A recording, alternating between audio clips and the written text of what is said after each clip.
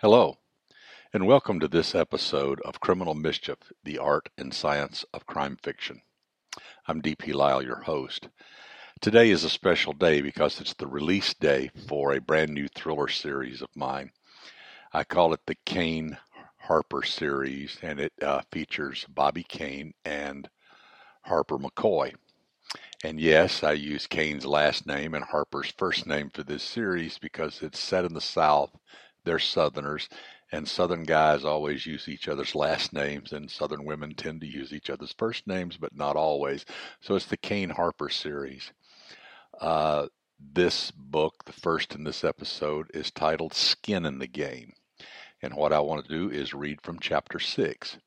Now, earlier in the story, just to give you some perspective, a young woman has escaped from her captor. This took place a month earlier. Then on this day, the day that the story begins, some partial remains are found in a small town in Tennessee near Thames Ford Lake, which is kind of in central Tennessee.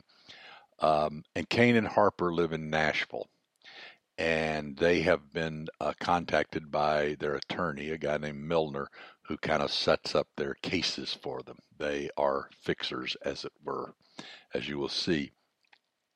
And they have a case presented to them, and they need to go down to this area called Leiper's Fork, which is down near Franklin, Tennessee, great little town about 20 miles south of Nashville. So, chapter 6 should give you the lay of the land as far as who these two characters are and also the gist of this story. So let's just jump right into it. Chapter 6. Kane returned home to collect Harper for the drive to Leiper's Fork, a trip that raised ambivalent feelings. Sure, it would be good to see General Kessler again. It had been many years, on the other side of the world, each with sand and grit in their hair, eyes, everywhere. Kane with fresh blood on his hands. But under these circumstances, Kessler obviously adored his granddaughter, and with her parents succumbing to premature deaths, he and Miriam had essentially raised the girl. If she was truly missing and not off on some college kid's adventure, they would be crushed, even a tough old bird like Kessler. Kane heard the hiss of the shower coming from Harper's room, indicating she had finished her workout. He knew she'd be ready to roll within minutes of stepping from beneath the spray. Harper wasn't one to primp or waste time. 3 years ago, a year after they had started their consulting, that nowhere near covered what they actually did. Not sure there was a word for that. They had purchased the entire top floor of St. Germain Place before it was built out. They designed the space as a single unit with 4 bedrooms, an office, and a well-equipped gym that included a throwing area for Kane to remain proficient with his knives. A shooting gallery for Harper and her weapons would have been nice, but that would have violated a dozen city codes. It was all wrapped in 360-degree views of the city's heart, the football stadium, and the Cumberland River. "What's this about?" Harper asked as Kane pulled from the underground parking. He had called her as he left Milner's office, telling her to get ready for a road trip, probably just for the day, as usual, to prep for a couple, but as usual to prep for a couple of more. You just never knew.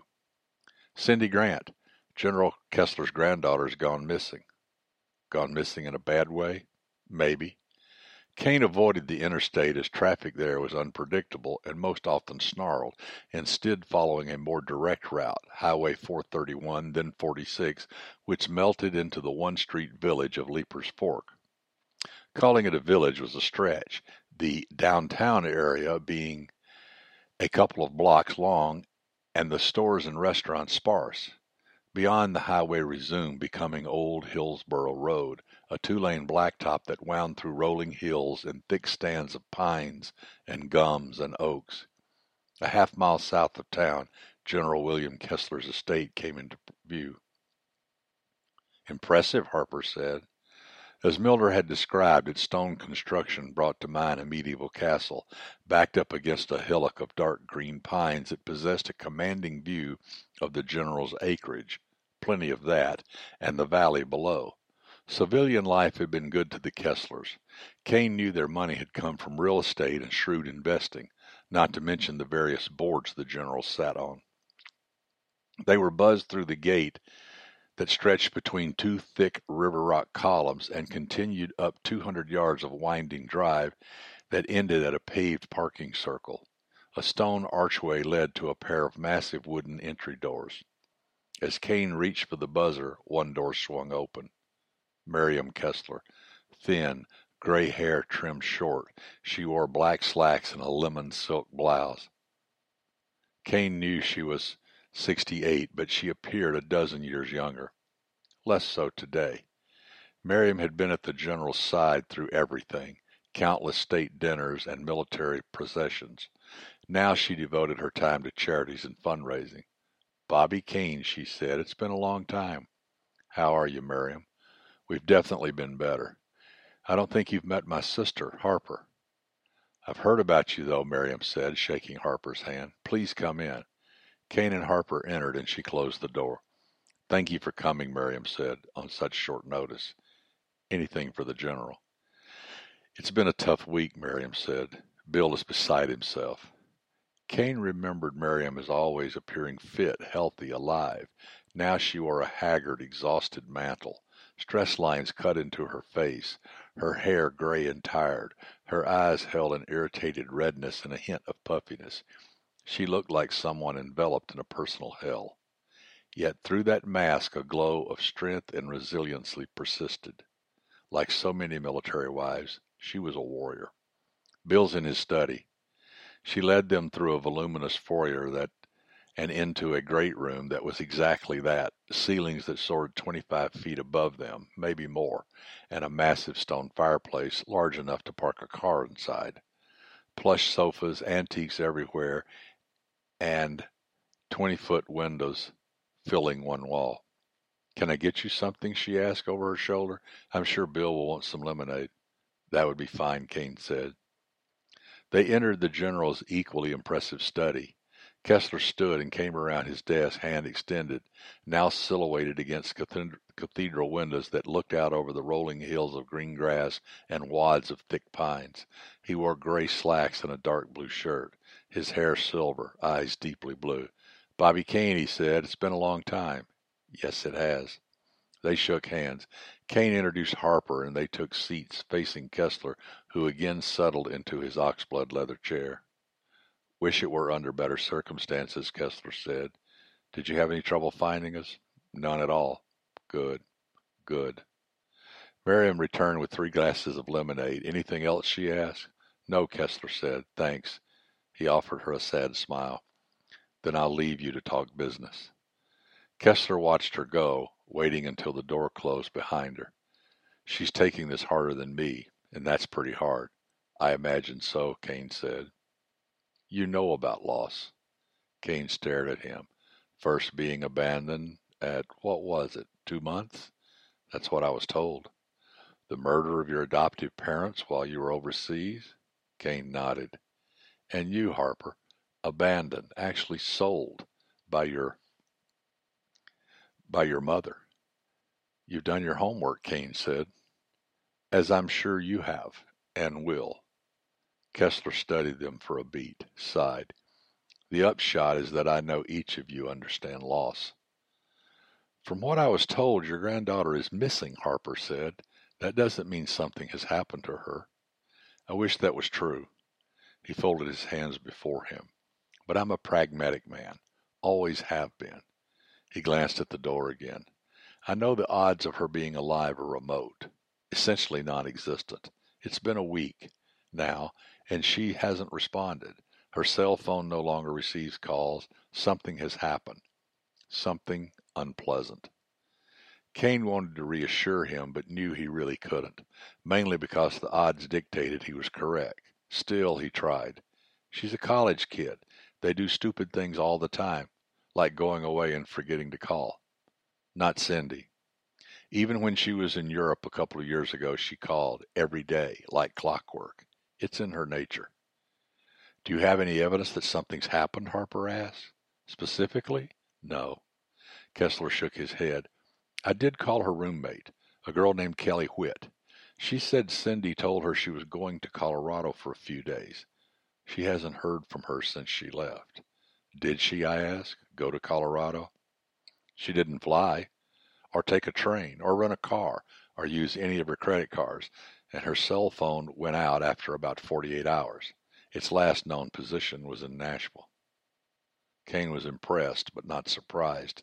A retired general who had spent much of his life in intelligence, who ran dark ops in many of the most treacherous places on Earth, could get his hands on just about any information he needed. Milner was a bit cryptic when he spoke. Exactly why are we here? Kane asked. Because I want you to find her, or discover what happened to her. He hesitated. And make things right. I'm sure Milner told you we don't do missing persons. Kessler leaned back in his chair, spun it slightly so he could gaze out the windows for a beat. He sighed, a deep, mournful sigh. Let me ask you something. He swiveled back around. How many knives do you have on you right now? That you could find? 3 or 4. Kessler nodded. The tools of your trade. Kane remained silent. Let me tell you a story, Kessler said as he leaned back. There was a boy, raised by a wandering gypsy band, became an expert with knives at a very early age. He put on knife-throwing exhibitions all over the South, part of the traveling show. He also became an expert second-story thief. He had many talents. He steepled his fingers before him. An arrest, an orphanage, and an adoption followed, then on to the U.S. Army. He was 18. He scratched the back of one hand and then re-steepled his fingers. His military career was destined to be bland, normal. But then his Sears training drew some attention. If memory serves, he stayed off the radar for a week and then suddenly appeared in his CO's office. Something like that, anyway.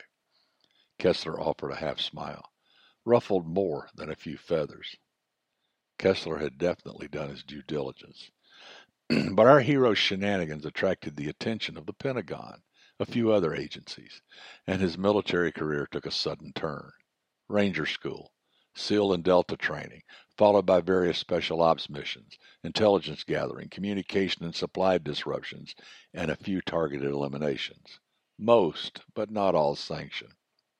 He held Kane's gaze for a beat, yet each necessary. Kessler leaned back again, arms folded over his chest. Then his parents were murdered by 3 men. Each later met an unexpected and not so pleasant demise. Again, Kane said nothing. Our protagonist in this little tale then left the military, but not, for lack of a better term, special ops. Only his employers changed. Private rather than military. His methods? Well, let's just say the military, his gypsy family too, trained him well. Still, Kane remained silent. Then there's another tale. Child sold to an itinerant family by her alcoholic half-Cherokee mother. Smart, precocious. Family disrupted when their past caught up with them. Orphanage, adoption, also military. Intelligence, PSYOPs, CIA. Our heroine proved quite adept at running off the grid ops. The kind that could slam you in front of a Senate subcommittee. He gave a half shrug. Then a chance reunion in a hellhole. Kane wasn't really surprised that Kessler knew his background in intimate detail. They had a history. Kessler had run several of Kane's missions. But Harper? Kessler didn't know her, no military connection, yet Kessler had gone deep. So let's get down to it, Kessler said. I know. I can feel it in my bones, and my bones are always right, that I will never see Cindy alive again. Another glance toward the door. I know that for a fact. She didn't run off somewhere. Forget to call. This isn't money driven, not a ransom. This is something much worse, more final. Are you sure we're the right people for the job? Kane asked. Kessler leaned forward, his fist balled on his desk before him. We're soldiers, each of us, trained to do the tough jobs, the ones no one else will do. He locked on Kane. I know about Afghanistan.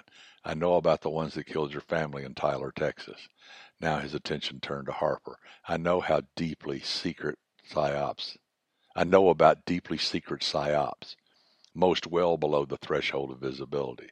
I know much of the work you've done together over the past few years. His fist relaxed. So yes, you're the ones for this mission. Mission. Interesting word choice, but not unexpected coming from Kessler. Kane nodded. What do you want us to do? Kessler's blue eyes took on an extra intensity. This is a military operation. A war, if you will. One where we, not the enemy, dictate the rules of engagement. You know me. Know I'm more of the General George S. Patton school. Stonewall Jackson, too. Never wait. Take the battle to the enemy. I want Cindy found. Dead, alive, whatever, I want her found. I want those who took her to feel the full weight of their actions. If she's been harmed, I want those responsible harmed. If she's been tortured, then pain and mortal fear should come their way. If she's been murdered, I want them to suffer a similar fate. His face darkened. That's what I want. That was chapter 6, and so the story begins. I hope this gives you a feel for who Bobby Kane and Harper McCoy are, what their job description is, as it were, and what this story is all about. And from here, they enter an entire world of missing people and trafficking and small towns and bad people and they each have to use their skills to find out what's going on and even to survive. So this is called Skin in the Game, and it's the first in this series. There will be others to come. In fact, I'm just finishing the second rewrite, so third pass through the next in this series, and hopefully it'll be out a year from now. So Skin in the Game. I hope you will pick up a copy and read the entire story, and I hope you enjoy it. And if you do, shoot me a note and let me know. So this has been this episode of Criminal Mischief, the art and science of crime fiction. And until next time, this has been D.P. Lau. Thanks for listening in.